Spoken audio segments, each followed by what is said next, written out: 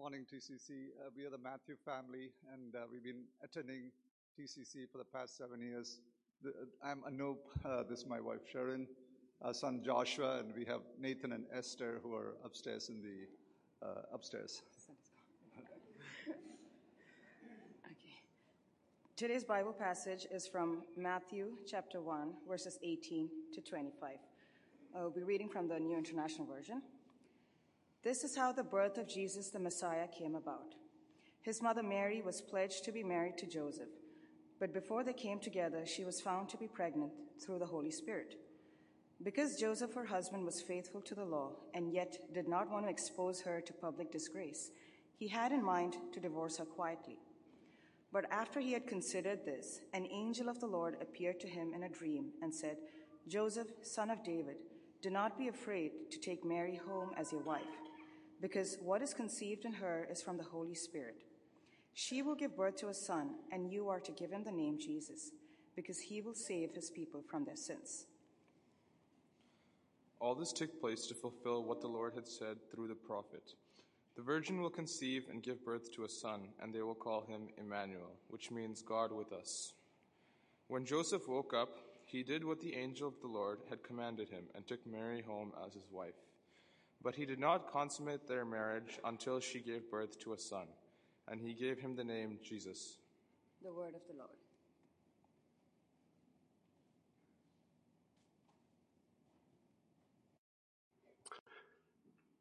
Thank you, Anoop and Sharon and Joshua. When they get tired of me saying this, because I remember the very first Sunday that they attended.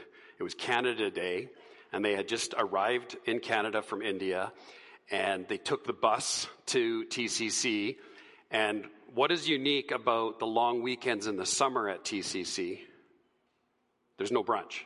And so we were just chatting a little bit, and Esther was just a baby. And so every Sunday that I see Esther, I just somehow flash back to that early remembrance, that first interaction of this little baby who's now 7 years old. And so a gift to Canada as you came to study and have now stayed, and a gift to us as a church as well. So thank you for that. Friends, sometimes we tell you all about what's coming up, and no doubt there's a lot of things that take place for specific groups. There's something for ladies and men and seniors, for those who are grieving. The youth are having their own Christmas party. But we do have some events for everyone that everyone's invited to. And one of those was last weekend, Winter Delight. And I think if we have some pictures there, Winter Delight is a community event that TCC has been doing in the very early part of right from the first year, basically, of TCC's existence. The vision is really just to build bridges into the community. And so we create these events at winter with the sleigh ride and hot chocolate and cookies and all those kind of things. And then we have Spring Carnival, of course, in the spring, and it's a carnival, hence the name. And then we do Friday at the Park. Also, it takes place on a Friday, and it's at the park, and we serve hot dogs. So not super creative in terms of the title, but you can see there's me giving direction to Marnie. Go do that now. I think that's the caption on that picture. Maybe you guys can supply your own caption. Wouldn't that be fun? Take this picture, and in the friendship book today, when you sign it, come up with your own caption. What am I telling Marnie to do there? But we want to thank those of you who served, that made it possible to, in some capacity, you were serving, you were helping people get on and off the wagons, you were serving hot chocolate, you were helping kids play games, all of those kind of things you helped with set up and clean up. And so we're so grateful to you, and we're grateful to Marnie for her awesome leadership. But I know Marnie would be quick to say that she couldn't do it without the volunteers as well. And so thank you to those who've served. Let's show our appreciation for everyone that was part of that.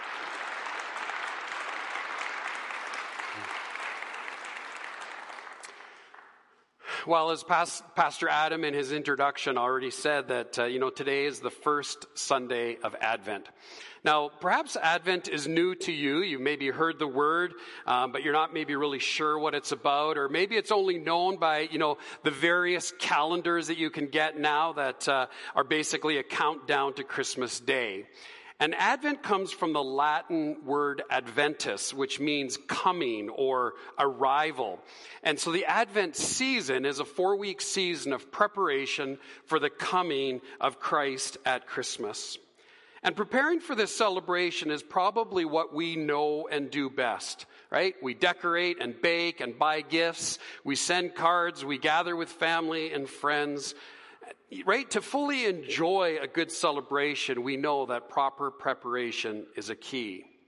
But all of the hustle and bustle can actually distract us during the Advent season.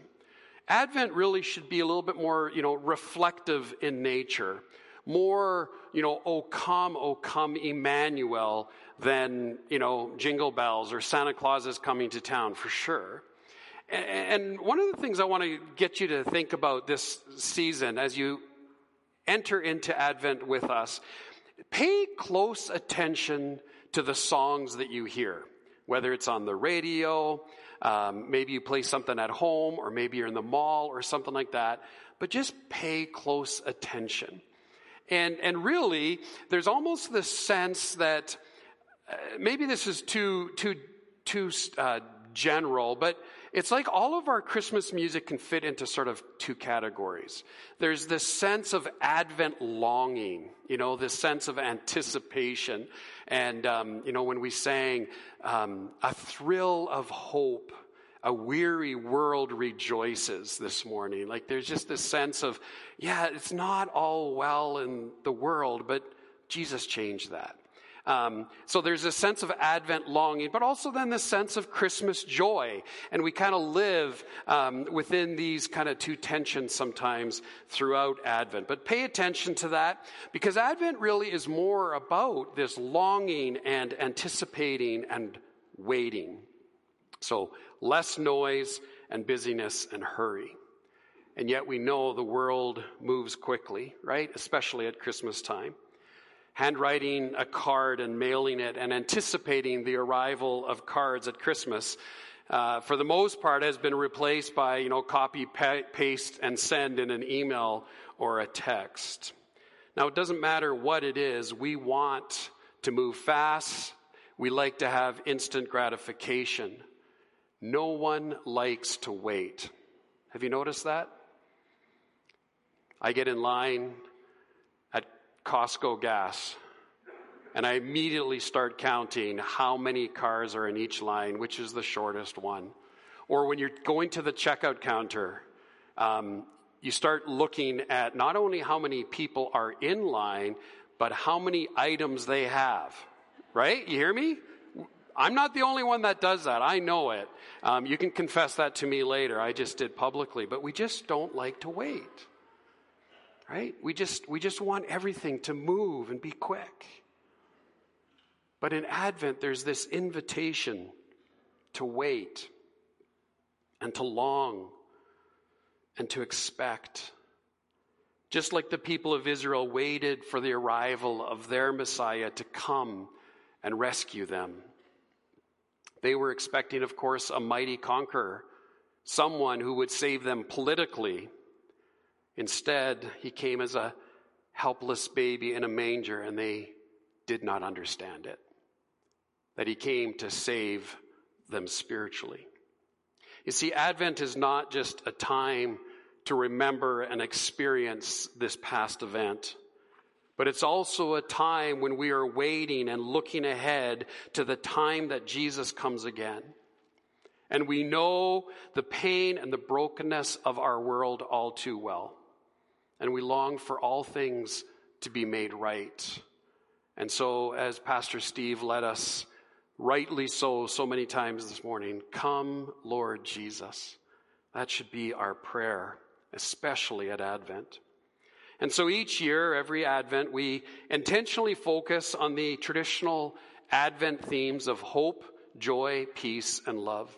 And we light a candle each week that represents these themes. Themes that really, if you stop and think about it, are pretty foundational to our life in Christ. And so I've just come to the conclusion that I think at least once a year it's important to remind ourselves of the hope that we have in Christ, the peace that comes, the joy that we experience in our relationship with Christ, and again, focusing on his love. Now, by the way, the church calendar, as it's known in some traditions, actually starts with Advent. And so this is kind of the kickoff to the whole church calendar. Christmas Day then actually starts what's known as the 12 days of Christmas. And yeah, that's where we get the strange song from. But when you think about this sense of longing and waiting and then celebrating on Christmas Day and for 12 days after, you see how confused our culture is? Because for the most part, we also fall in step with the culture on this. Everything seems to be oriented around, right, getting ready for Christmas. And then Christmas Day comes and goes, and the next day we're taking down decorations, boxing them up, and then heading to the malls for the Boxing Day sales. Tina doesn't know this. We haven't actually discussed this yet, but I'm putting my foot down, and the Christmas tree is staying up till January 6th this year. You see, you contrast what we experience with the rhythm that the ancient Western church established. For 20 plus days during Advent, they actually fasted and abstained from public festivities to prepare for the holy day by being drawn into the sense of longing for Messiah's coming. And it was felt by generations of God's faithful people. And so it's this heightened sense of anticipation that would give way to just this incredible sense of overwhelming joy and celebration when Christmas Day then finally came. And only then followed the 12 days of Christmas, climaxing on January 6th with what's known as Epiphany, which is the commemoration of the visit of the Magi or the wise men, right? You see, we don't like to wait. I remember as a kid growing up, and kids, like Christmas is an incredible time for kids, right? And they long and they anticipate and they tell you what they want and they're eagerly hoping for those things. I was one of those kids that couldn't wait usually till Christmas Day. And if my parents were out of the house, I knew where the best hiding spots were for those gifts. And I just ruined Christmas every year, because I couldn't wait. And I'd go and I'd find what I was getting or what my sister was getting. And then I would tell my sister that I knew what she was getting and all of that kind of stuff. I just ruined it for everyone pretty much. But Stanley Grent's writing about this. He's a late theologian. He wrote an article in Christianity Today, I think it was in 1999. And he writes this. Listen to these words. The irony of our situation is that in our rush towards Christmas, we end up truncating the celebration. Once December 25th is passed, so is the holiday. Stretching the 12 days of Christmas until January 6th seems entirely out of place. In fact, we have eliminated the need to do so by moving the adoration of the Magi to our early Christmas. We efficiently and ahistorically place the wise men at the manger next to the shepherds. How many of you have, a nativity scene and the wise men are there, right? Well, in theory, if you look at the timing, they didn't get to Jerusalem that quick. It's remembered on January 6th. But he continues, right? He says, we cannot even stretch Christmas to December 26th. For Boxing Day entices us to take our unwanted reboxed gifts back to the stores or to buy boxes of the sale goods that draw us out in droves for one of the biggest shopping days of the year. Isn't that true? But when we slow the pace during Advent, when we take time for silence and solitude, when we just take time to reflect on this gift and who Jesus is and what he means to us, we're reminded that the hope of Christmas is rooted in God who still breaks into human lives today. He came and he lived among us. His name is Emmanuel, as we were singing, which means what? God with us. So, friends, every time you hear Emmanuel in a Christmas carol in these next few weeks, be reminded of that truth. God with us. And he says you are to give him the name Jesus because he will save his people from their sins. This was in the reading from Matthew. You see, this is why Advent is so important. It's not just the birth of the Son of God that we celebrate, but we take time to remember the why. Why did Jesus come? And when we do, we notice all the ways that we need to be saved. Our hope for restoration comes when we recognize our need to be saved. And so simply put, Advent prepares us for genuine Christmas joy and faith in the one who saves us from our sin, Jesus. You see, we live in this space between the first coming of Jesus and his second coming, the now and the not yet. And we know deep down that things are not right in this world. We turn on the news or social media and we discover over and over that our world is full of sin and sickness and suffering. And in a word, there is just a lot of pain. And I doubt there's anyone listening that hasn't experienced some level of pain this year, perhaps even in recent weeks. And so Advent just fully embraces our pain, our agonized longing for hope on the other side of this present pain. It won't always be like this, we have to remind ourselves. And so even in our pain, we pray, "Come, Lord Jesus." So what is hope?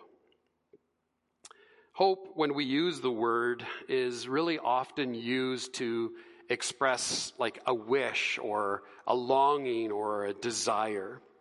I sometimes, just because I do wish this, I do mean this, when I send a card or an email to someone, I say, I hope this email finds you well, or I hope you're doing well, I hope your week is going well, or something like that. Or maybe we send a card to someone who is sick and we say something like, I hope you get better soon. Well, those expressions of hope, when we really think about it, are really more of a wish, right? It's an expression of optimism. A wish, ironically, has no real hope of fulfillment, because what we hope for may or may not actually be true, or it may or may not actually happen. You may, in fact, not be doing well when you get that email. And while we may wish that someone feels better, that may or may not happen. So hope is not a wish. It's not just a desire, and it's far more than a longing. We're told in Romans 12:12 to be joyful in hope. This is a command. Because hope is commanded, we can assume that it's possible to possess and maintain real hope no matter what the circumstances are. John Mark Comer, Pastor Adam's not the only one who can quote him, has this working definition of biblical hope. The expectation of coming good based on the person and promises of God. Just to think about that. The expectation of something good that's going to come, but it's based on the person and promises of God. Another definition of true biblical hope, this time from author Sherry Wagner, she said, it's a strong and confident expectation, an unwavering trust in the unchanging character of God. Essentially saying the same thing, just in a different way. But from these definitions, we can see ultimately that the object of our hope is Jesus. And so the writer of Hebrews, when talking about Jesus, says this in Hebrews 6, verse 19. We have this hope as an anchor for the soul. Note that, anchor for the soul, firm and secure. Isn't that a great word picture? Right? The writer is comparing his hope in Jesus to the anchor of a ship. And what does an anchor do? It keeps us from drifting. It helps keep us in place. It secures the ship against the elements. It keeps it steady and secure when the wind and the waves come. And having the anchor keeps the ship from ultimately moving in a direction that it doesn't want to go. And when we put our faith and our trust in Jesus, when Jesus becomes the object of our hope, it also secures us in place. You see, when outside elements come against us, when those proverbial storms of life hit us hard, it's this hope that prevents us from moving in a direction that we don't want to go. So hope is an anchor for the soul. And so hope says you can remain steady and secure even when your circumstances are not. Hope says you can remain strong and confident in the face of the unknown. So no matter what your circumstances are, no matter what your unknown future is, when your hope is in Christ, it roots you, it stabilizes you, it anchors you. And we need that anchor in our lives.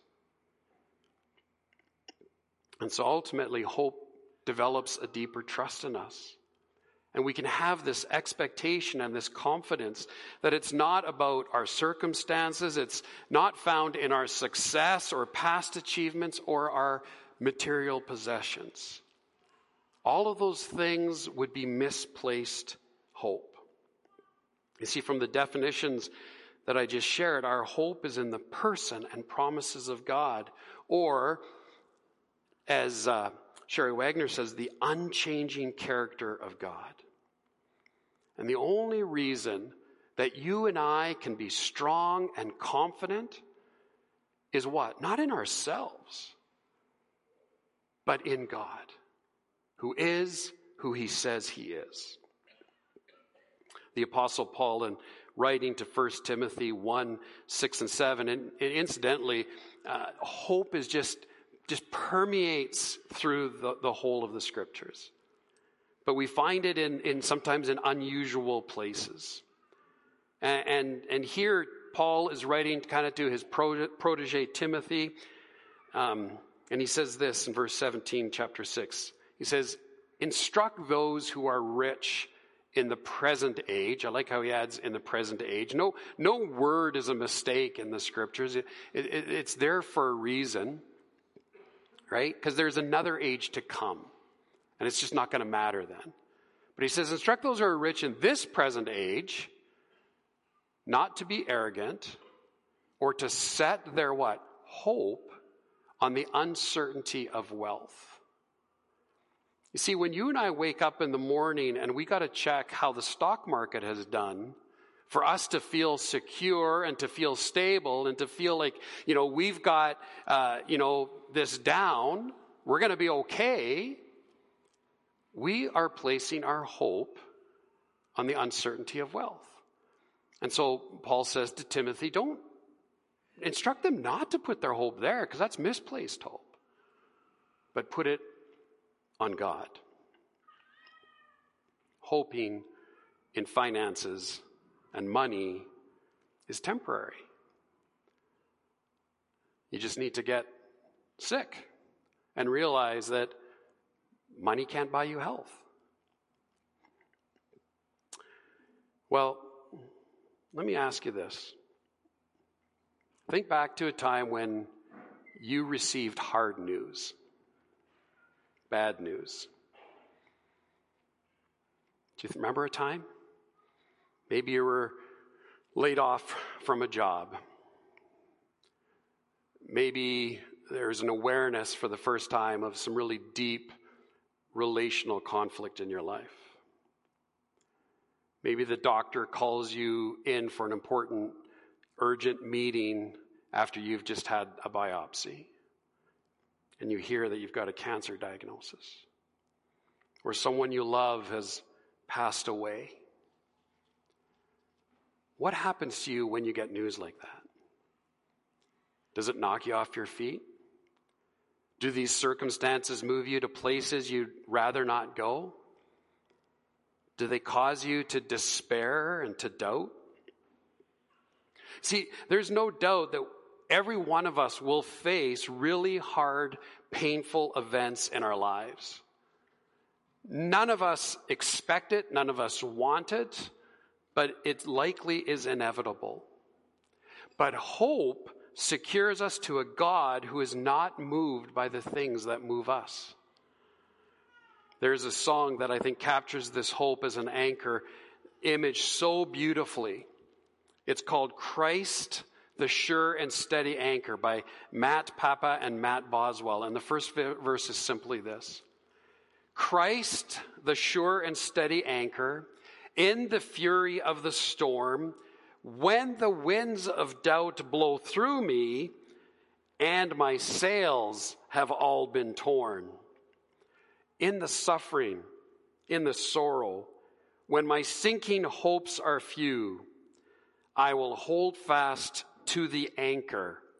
It shall never be removed. So that's what hope is. Having this confidence, this sure and steady confidence, having an expectation of coming good based on the person and promises of God.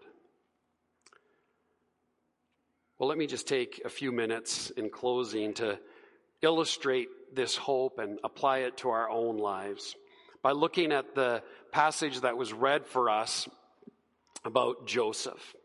Joseph was the earthly father of Jesus. He raised Jesus. He was not, obviously, his biological father. But Joseph, I think it's safe to say that he had his world rocked one day when he found out that Mary was pregnant. Now, the passage doesn't, give us that exchange, but it just states some facts. And it covers some important details. It says, first of all, that Mary was pledged to be married to Joseph. And so this is kind of like an engagement, but it's kind of more than that as well, because breaking now this engagement, this pledge, or the fact that they were betrothed, some of your translations might say, made it basically divorce. And so they were in relationship. But they had not been together, right? Do we know what that means? Do I need to give more detail on that? Basically, they had no sexual intimacy. But then, Mary was pregnant through the Holy Spirit. I mean, how do you explain that? And the text says nothing about how Joseph reacted to this news. But I have to imagine that there was a flood of emotion. I'm sure it probably at first he just doubted the whole, pregnant through the Holy Spirit. Haha, yes, I'm sure, Mary. What were you up to? Maybe he dealt with anger. I mean, how could she? We were committed to one another. And there must have been these deep expressions of personal anguish as he himself then contemplated, the scripture says, quietly divorcing Mary. But then something extraordinary happens. Right? Usually when we're in that place where we're tossed about and we're confused and we can't make sense even of our emotions, something extraordinary usually happens and God speaks. He shows up. And in the case of Joseph, an angel appears to him in a dream and says, Joseph, son of David, do not be afraid. Do not be afraid to take Mary home as your wife, because what is conceived in her is from the Holy Spirit. And so the angel corroborates Mary's story. And the angel continues, she will give birth to a son, and you are to give him the name Jesus. Why Jesus? Because the text says, because he will save his people from their sins. And Jesus is simply the Greek form of the name Joshua, which means the Lord saves. So all of these names for Jesus are rich in meaning. Emmanuel and Jesus and Christ and Messiah. But Matthew then fills in the detail that this was in fact a fulfillment of Isaiah's prophecy some 700 years earlier. When Isaiah prophesied, you can read this for yourself in Isaiah 7 verse 14, but Matthew quotes it here and says, the virgin will conceive and give birth to a son, and they will call him Emmanuel, which means God with us. There it is again. And so this passage is rich in detail and really is quite extraordinary. But Matthew continues, verse 24. When Joseph woke up and did what the angel of the Lord commanded him and took Mary home as his wife, but he did not consummate their marriage until she gave birth to a son, and he gave him the name Jesus, because that's what he was told. And so how did Joseph demonstrate hope in this situation? Just a couple of quick thoughts. Number one, he submits to God's will. He submits to God's will. You see, he came up with a plan pretty quickly. And that was to quietly divorce Mary and just kind of disappear out the back door. And then, no more questions. But the angel convinces him otherwise. You see, sometimes really hard things come into our lives. And we have to trust that God has a bigger purpose for it. I think of the anguished prayer of Jesus himself in the garden. He said, take this cup away from me, but not what I will, but what you will. And so there you have the Son submitting to the will of the Father. I know someone who was once diagnosed with with cancer. Maybe he was diagnosed with confidence, maybe too, but his confidence was, and this is why I made that mistake, in the providence and sovereignty of God. And so his line was simply, providence is a soft pillow. What did he mean by that? He didn't have to lose sleep over his diagnosis, because he could trust that God was in control and that he could rest securely in his hope in who God is. And so when we have that confidence in the character of God, that he is in control of all things, that he is sovereign, and sometimes that sovereignty is wise and purposeful, that makes it providence. Friends, I need to be reminded of that. I notice lately, I don't know if it's an age thing or what, but I actually tend to get more anxious about things. I tend to be a little bit more fearful about things than I previously was, and I'm trying to make sense of that. But when we just surrender to who God is and know that he's not going to allow anything into our lives that doesn't have a purpose. And yes, sometimes there's pain and suffering. And our first question is why God? Maybe the question is, well, why not? What is it that you are doing and forming in my life? And so we express our hope in God when we submit to his will. Second thing to notice about Joseph is that he actually then responds to God's voice. You see, Joseph thinks he's got it all figured out, right? But then the angel appears to him and reframes the situation. Mary, in fact, has not sinned.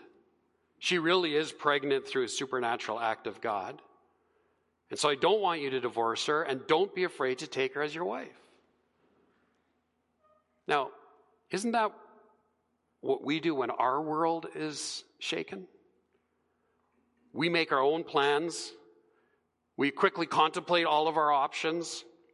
We take matters into our own hands, thinking that we can somehow control the situation.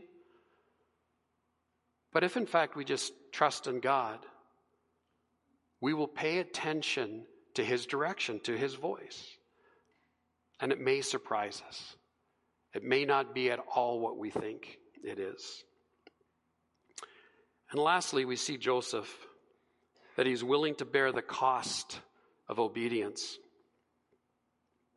It's clear that Joseph was afraid of what people would say about Mary and himself. And so to this, the angel brings to him a word of comfort. Do not be afraid to take Mary home as your wife. His hope in God allows him to do that. And Matthew explains that Joseph did what the Lord had commanded. It says, but he did not consummate their marriage until she gave birth to the son. Other translations say he married her but did not have sexual relations with her until she gave birth to a son. There was some waiting for Joseph involved in this. And I'm sure it was hard and painful at times. But what is clear is that he placed his hope in the person and promises of God, and in fact was expecting that something good would come. And something good did come. And it was hard, and it was painful. Because Jesus would give his life on the cross, so that through his death and his resurrection, we might have the hope of the resurrection, the hope of eternity, the hope of forgiveness of sins, the hope that he will come again just as he promised. So friends, ask yourself just this simple question this morning. Where is your hope today? Where has your hope been placed? And you can answer that by thinking about what you do when you're afraid, what you do when you're anxious, what you do in hard times, what you do when the wind and the storms of life come. Where is our hope? And then let's be careful to not misplace our hope. Because if there's one thing that we need to be reminded of at Advent, is that our hope is in Jesus. And that hope is then oriented toward the future reality that he is coming again. And so hope simply reminds us of who God is.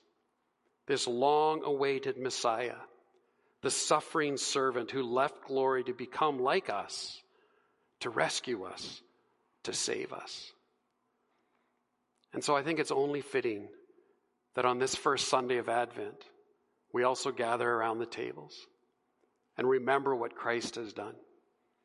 That he lived, that he came, he was born as a baby, he was fully God and fully man. He lived, and then he died for you and for me, so that we might have forgiveness of sins. That is our hope in Christ. And when you can stand secure with that as your anchor in life, it doesn't matter what comes, what happens. It's hard, and God understands. But if we can trust him to be at work, just think about that. The questions that the disciples had when they saw Jesus being nailed to a cross. His own mother not understanding, but having to witness the horrific brutality that was inflicted upon him in his death. Why do we say it's Good Friday? Because of the outcome. Because of the result. God is good. Even when he seems to be absent or distant or uninvolved. But friends, he is Emmanuel. Know that. I don't know why I feel this so passionately today, because God is with you. Some of you need to hear that. Whatever you're facing right now, God is with you in the pain, in the suffering. And so when Christmas seems like it's all about joy and opening presents and having parties, and you don't feel that at all, it's okay. God is with you in your pain. And so we pray, come Lord Jesus. And so we're going to gather around these tables. Well, we won't all gather around the tables. There isn't enough room for that. But I'm just going to invite you to take some time this morning to just reflect and give thanks for what Jesus did on the cross. Thank him for the hope that you have. Maybe you can just even confess to him, man, I have misplaced my hope today, this week, in that situation, I didn't trust you, and I'm sorry. Scripture says that we should examine ourselves before we come and take these elements. And really just examine yourselves for two things. Are you a follower of Jesus or are you not? See, if you're not a follower of Jesus, this doesn't make sense. In fact, it probably seems kind of weird and strange that we're taking a piece of bread and a cup that we say represents his broken body and his shed blood. But that's okay. Just take some time to think about that, why we do this, and just don't participate yourself. That's okay. And so when the people stand to come forward, if you just want to let people go by or step out of the aisle to let them go by, that's fine too. And so you come row by row. And when you get towards the back of these middle sections, and certainly those seats at the back, just make your way to then whatever is the shortest row. And for some of you, it'll be off to this side, and others, it'll be off to this side as well. But just move out your aisle to the right, come around the front, pick up the elements. There's both the prepackaged ones and then the cup and the bread if you want one or the other. And take those elements back to your seats. The worship team is going to come now, and they're going to lead us in a couple of songs. And maybe you want to sing along. Maybe you just want to listen. Maybe you want to just pray and reflect. That's fine. And so I'm going to invite you to bow your heads with me as we just pray. Father, we thank you that we have hope in Christ. And Lord, it's hard for us to even put ourselves in that place where the people of Israel were longing and waiting for a Messiah. And then when he came and he didn't meet their expectations, they missed it. But we've come to faith in Jesus because of your activity in our lives and what you've done through your Spirit in our lives. Lord, we walk sometimes in this weary and broken world. And we ourselves feel like that. And we deal with grief, and we walk with people who are going through deep grief. And there's all sorts of tragedies that happen in life, and none of them are explainable. We don't understand. But I pray, Father, that we can put the unknown behind us and put our confidence and trust in what we do know. That you are God that loves us, and you sent your Son to die for us. And you want the very best for us. And sometimes to form us and shape us, we experience times of pain and suffering. And I pray, Father, that in our frustration and in our anger and in our anxiety and in our fear, we would come to you and just say, I don't understand. Help me to believe. Help me to trust. So I pray, Father, that as we come and get these elements, that it would be as much an expression of our hope as it is an expression of our thanksgiving. Because you, Jesus, are, in fact, the hope of the nations. You are our hope, and we remember that today. In Jesus' name we pray.